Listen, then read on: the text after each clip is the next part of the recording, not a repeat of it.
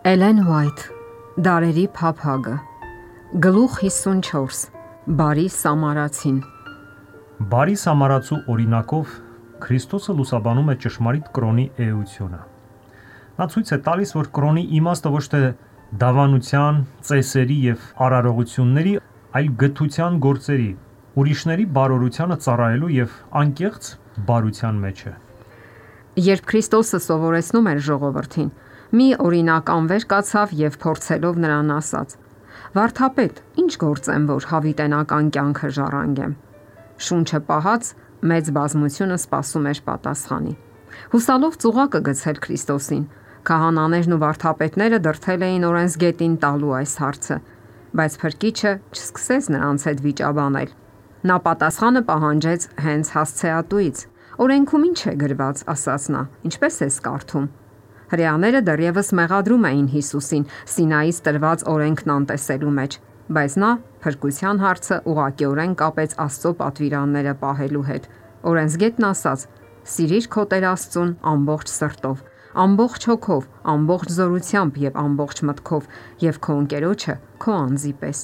Հիսուսն էլ ասաց. «Ճիշտ պատասխանեցիր, այդպես արա եւ կապրես»։ Օրենսգետին չէին գոհացնում փարիսեցիների ուսմունքն ու գործերը։ Նա գրքերն ուսումնասիրում էր դրանց իսկական նշանակությունն իմանալու փափագով։ Նրան իրոք խիստ հետաքրքրում էր դա, եւ նա անկեղծորեն հարցրեց. «Ինչ գործեմ»։ Օրենքի պահանջներին վերաբերող իր պատասխանում նա շրջանցեց ծիսական ու արարողական կանոնների ողջ շարքը։ Ոչ մի նշանակություն չտալով այդ ամենին, նա ներկայացրեց այն երկու մեծ սկզբունքները, որոնց վրա հիմնված էին ամբողջ օրենքն ու մարգարեները։ Եվ Քրիստոսի հավանությանն արժանացած այդ պատասխանը Փրկչին առավելություն տվեց վարդապետների նկատմամբ։ Նրանք չկարողացան մեղադրել նրան, հաստատելու համար այն, ինչ ասվել էր օրենքի մեկնաբանի կողմից։ «Այդպես արա եւ կապրես», ասաց Հիսուսը։ Նա օրենքը ներկայացրեց որպես աստվածային միասնություն եւ դրանով սովորեցրեց, որ անհնար է պահել մեկ պատվիրանը, իսկ մյուսը խախտել, քանի որ բոլոր պատվիրանների հիմքում միևնույն սկզբունքն է։ Մարդու ճակատագիրը վճռվելու է ամբողջ օրենքին նրա հնազանդությամբ։ Գերագույն սերն առ Աստված եւ անաչառ սերը մարդու հանդեպ այն սկզբունքներն են, որ պետք է իրագործվեն կյանքում։ Օրենսգետը հասկացավ, որ ինքն օրինազանց է։ Քրիստոսի խորաթափանց խոսքերը մերկացրեցին նրան, կարծելով թե հասկանում է օրենքի արդարությունը։ Նա իրականում այն չէր իրագործում։ Նա սեր չէր տածում իր դրացիների հանդեպ, անհրաժեշտ էր ապաշխարել, բայց դրա փոխարեն նա փորձեց արդարացնել իրեն։ Ճշմարտությունն ընդունելու փոխարեն նա ձգտեց ցույց տալ, թե որքան դժվար է պահել պատվիրանները։ Այդպես նա հուսով էր մի կողմից հանգստացնել խիղճը, մյուս կողմից արդարացնել իրեն մարդկանց առջև։ Փրկչի խոսքերը ցույց տվեցին, որ նրա հարցն անտեղի էր, քանի որ նա գիտեր դրա պատասխանը։ Սակայն նա ուրիշ հարց տվեց, ասելով. «Ո՞վ է իմ ընկերը»։ Այս հարցը հրեաների մեջ անվերջանալի վիճաբանություններ էր հարուցում։ Ինչ վերաբերում էր հեթանոսներին ու սամարացիներին, նրանք չէին կասկածում։ Դրանք օտարականներ ու թշնամիներ էին։ Բայց ինչպես տարբերել իրենց իսկ ազգի ներկայացուցիչներին, հասարակության տարբեր խավերին։ Ում պետք է ընկեր համարի քահանան, վարդապետն ու ծերը։ Նրանք իրենց կյանքն անց էին կացնում անվերջանալի ծիսակատարությունների մեջ, որպեսի մաքրվեն։ Շփումը տգետ ու անհոգ բազմության հետ, ինչպես սովորեցնում էին նրանք, պղծում է այնպես, որ մաքրվելու համար անասելի ջանքեր են հարկավոր։ Միթե պետք է այդ անմաքուրներին նրանք ընկեր համարեին։ Հիսուսը կրկին հրաժարվեց վեճի մեջ մտնելուց։ Նա չմերկացրեց նրանց մոլեռանդությունը, ովքեր ուզում էին մեղադրել իրեն, բայց պատմելով մի սովորական դեպք, նա իր ունկնդիրներին նկարագրեց երկնածին սիրո դրսևորման մի այնպիսի պատկեր, որը հուզեց բոլոր ներկաներին եւ օրենսգետին ստիպեց խոստովանել ճշմարտությունը։ Խավարը ցրելու համար պետք է ընդունել լույսը։ Մոլորությունը հերքելու ամենաճիշտ ձևն է ներկայացնել ճշմարտությունը։ Աստծո սիրո հայտնությունն է, որ բացահայտում է եսասեր սրտի այլանդակությունն ու մեղքը։ Մի մարդ, ասաց Հիսուսը, Երուսաղեմից իջնում էր Երիքով եւ ավազակների ձեռքն ընկավ։ Նրանք էլ մերկացնելով ու խոցոտելով նրան, կիսամեռ թողեցին, հեռացան։ Եվ դիպվածով մի քահանա իջնում էր նույն ճանապարհով, եւ նրան տեսավ ու անցավ։ Նույնպես էլ մի ղևտացի հասնելով այնտեղը տեսավ, անցավ։ Այս պատմությունը հորինված չէր։ Այն իրականում տեղի էր ունեցել եւ հայտնի էր բոլորին ճիշտ այնպես, ինչպես Հիսուսը ներկայացրեց։ Քահանան եւ ղևտացին, ովքեր անցել էին վիրավորի կողքով, գտնվում էին Քրիստոսի ունկնդիրների մեջ։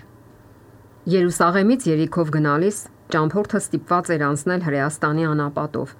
Ճանապարհն անցնում էր ավազակներով լցված ժայռոտ ու վայրի կիրճերով, որտեղ հաճախ բռնություններ էին կատարվում։ Հենց այստեղ էր, որ հարձակվելով ճամփորդի վրա, նրանից հափշտակել էին այն ամենը, ինչ արժեքավոր էր, վիրավորել եւ խոցոտել էին նրան, կիսամերթ թողնելով ճամփեզրին։ Մինչ նա այսպես ընկած էր, քահանան անցավ այդ ճամփով, հազիվ նայելով վիրավորի կողմը։ Հետո հայտնվեց ղևտացին։ Ցանկանալով իմանալ, թե ինչ է պատահել, նա կանգ առավ եւ նայեց տուժածին։ Նա հասկացավ, թե ինչ է պահանջվում իրենից, սակայն դա անցանկալի պարտականություն էր։ Նա ափսոսաց, որ եկել է այդ ճանապարհով եւ հանդիպել վիրավորին։ Նա իրեն հավատացրեց, որ այդ գործը իրեն չի վերաբերում։ Այս երկու մարդիկ էլ սրբազան ծառայության մեջ էին եւ իրենց սուրբ գրությունների մեկնաբաններ էին համարում։ Նրանք այն մարդկանց դասին էին պատկանում, ովքեր հատուկ ընտրված էին լինելու Աստծո ներկայացուցիչները ժողովրդի մեջ։ Նրանք պարտավոր էին կարեկից լինել տգետներին ու մոլորվածներին, որպեսզի նրանց օգնեին հասկանալու Աստծո մեծ սերը մարդկության հանդեպ։ Նրանք կոչված էին կատարելու այն նույն աշխատանքը, որ Հիսուսը նկարագրեց որպես իրենը, ասելով. «Տիրոջ հոգին ինձ վրա է, որի համար էլ օծեց ինձ, նա ինձ ուղարկել է աղքատներին ավետարանելու, սրտով կոտրվածներին բժշկելու, գերիներին թողություն քարոզելու եւ կույրերին տեսություն, խոցվածներին արձակելու ազատելով»։ Երկնային հրեշտակները, տեսնելով Աստծո զավակների տառապանքը երկրում, պատրաստ են համագործակցել մարդկանց հետ, ճնշվածների ու դժբախտների բեռը թեթևացնելու գործում։ Աստծո նախախնամությամբ էին քահանան ու ղևտացին անցել այն ճանապարհով, որտեղ ընկած էր վիրավորը, որպիսի գթան եւ օգնություն ցույց տան նրան։ Ամբողջ երկինքը հետևում էր տեսնելու, թե մարդկային դժբախտությունը արդյոք կարեկցանք կարթնացնի այդ երկուսի սրտում։ Հենց ինքը փրկիչն էր հրեաներին առաջնորդել անապատում։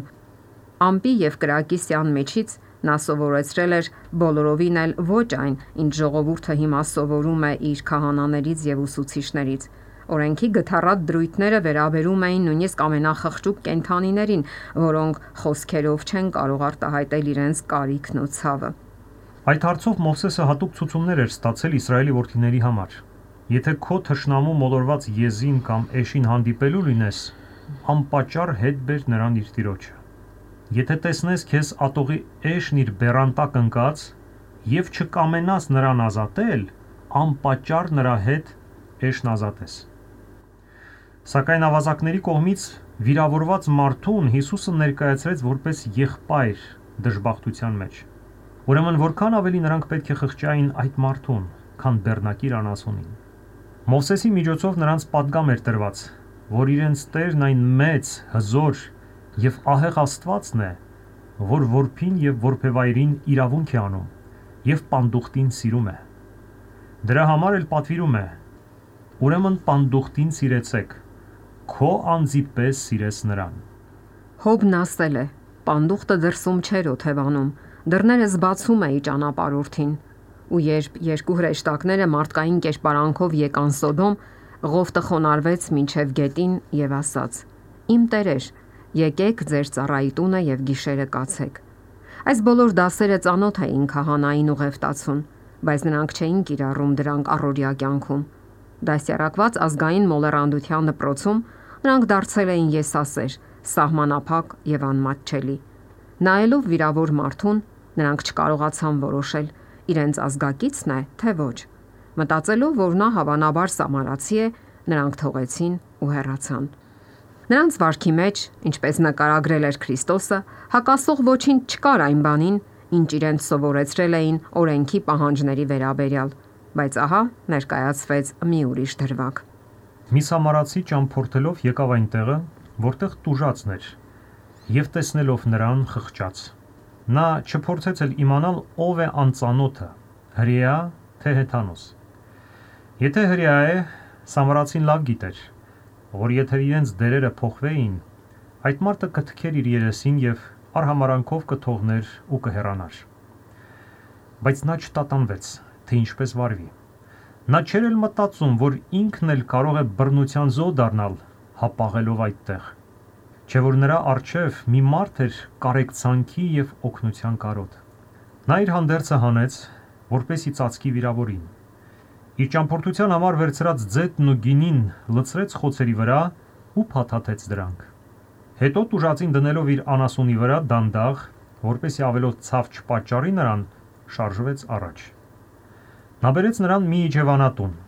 Արթուն մնալով ամբողջ գիշեր ջերմորեն հոգ տարավ նրա մասին։ Առավոտյան, երբ Հիվանդն արդեն ուշքի էր եկել, սամարացին հանձնեց նրան իջևանատիրոջ խնամքին եւ դրա համար կանխավճար թողեց։ Եվ չբավարարվելով նույնիսկ այդքանով, հետագա ծախսերի համար դիմեց տանտիրոջը ասելով. «Խնամիր դրան, եւ ինչ որ ավելի ծախս անես, մյուս անգամ հետ դառնալիս կվճարեմ քեզ»։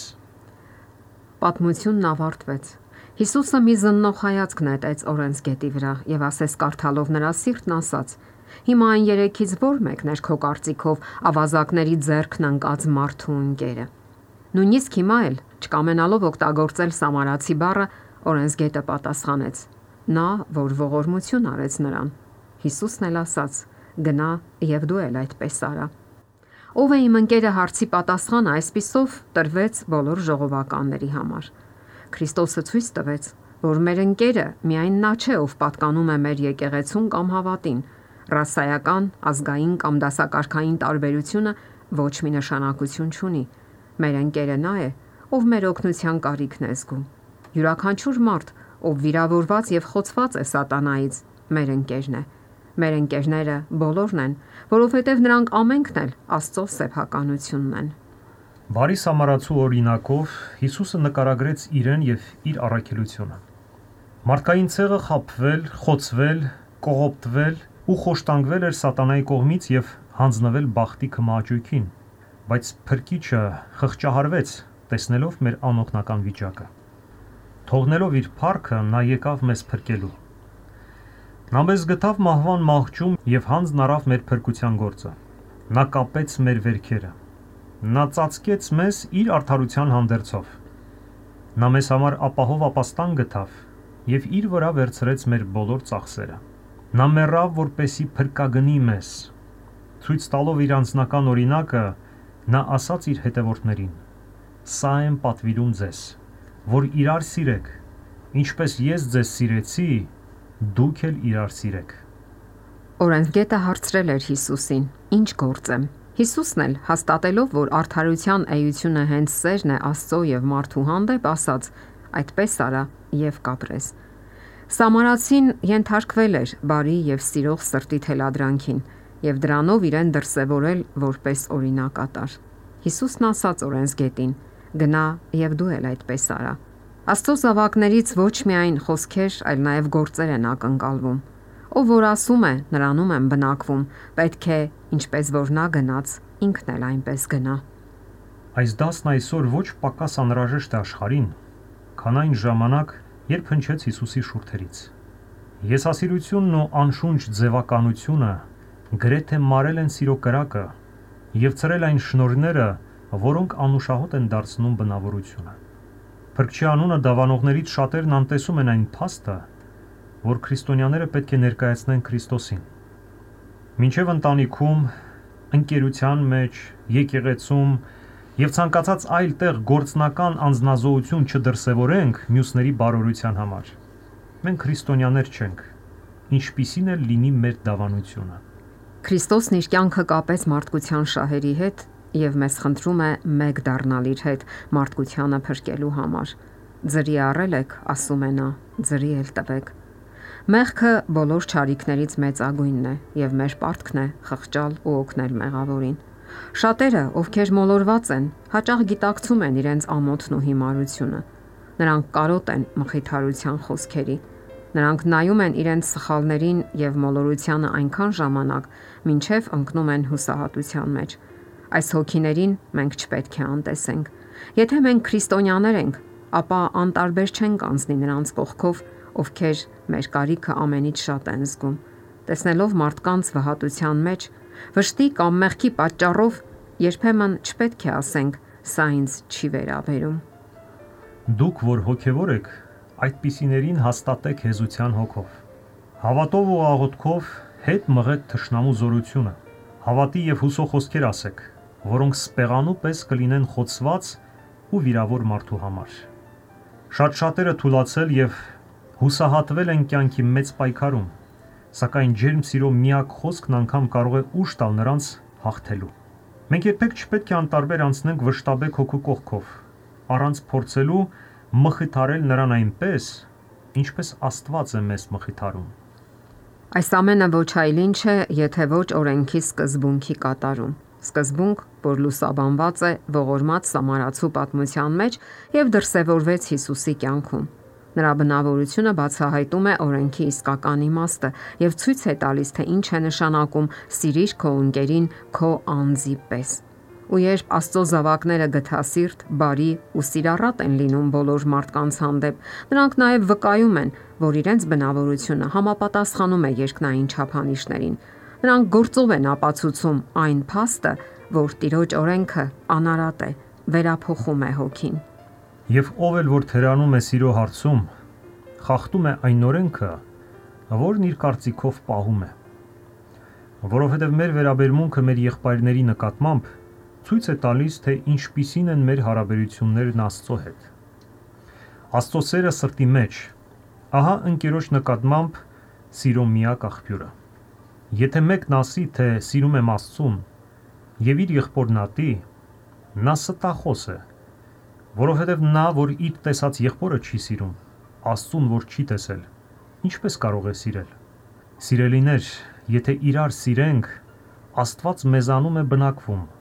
եւ նրա սերը կատարյալ է մեզանում։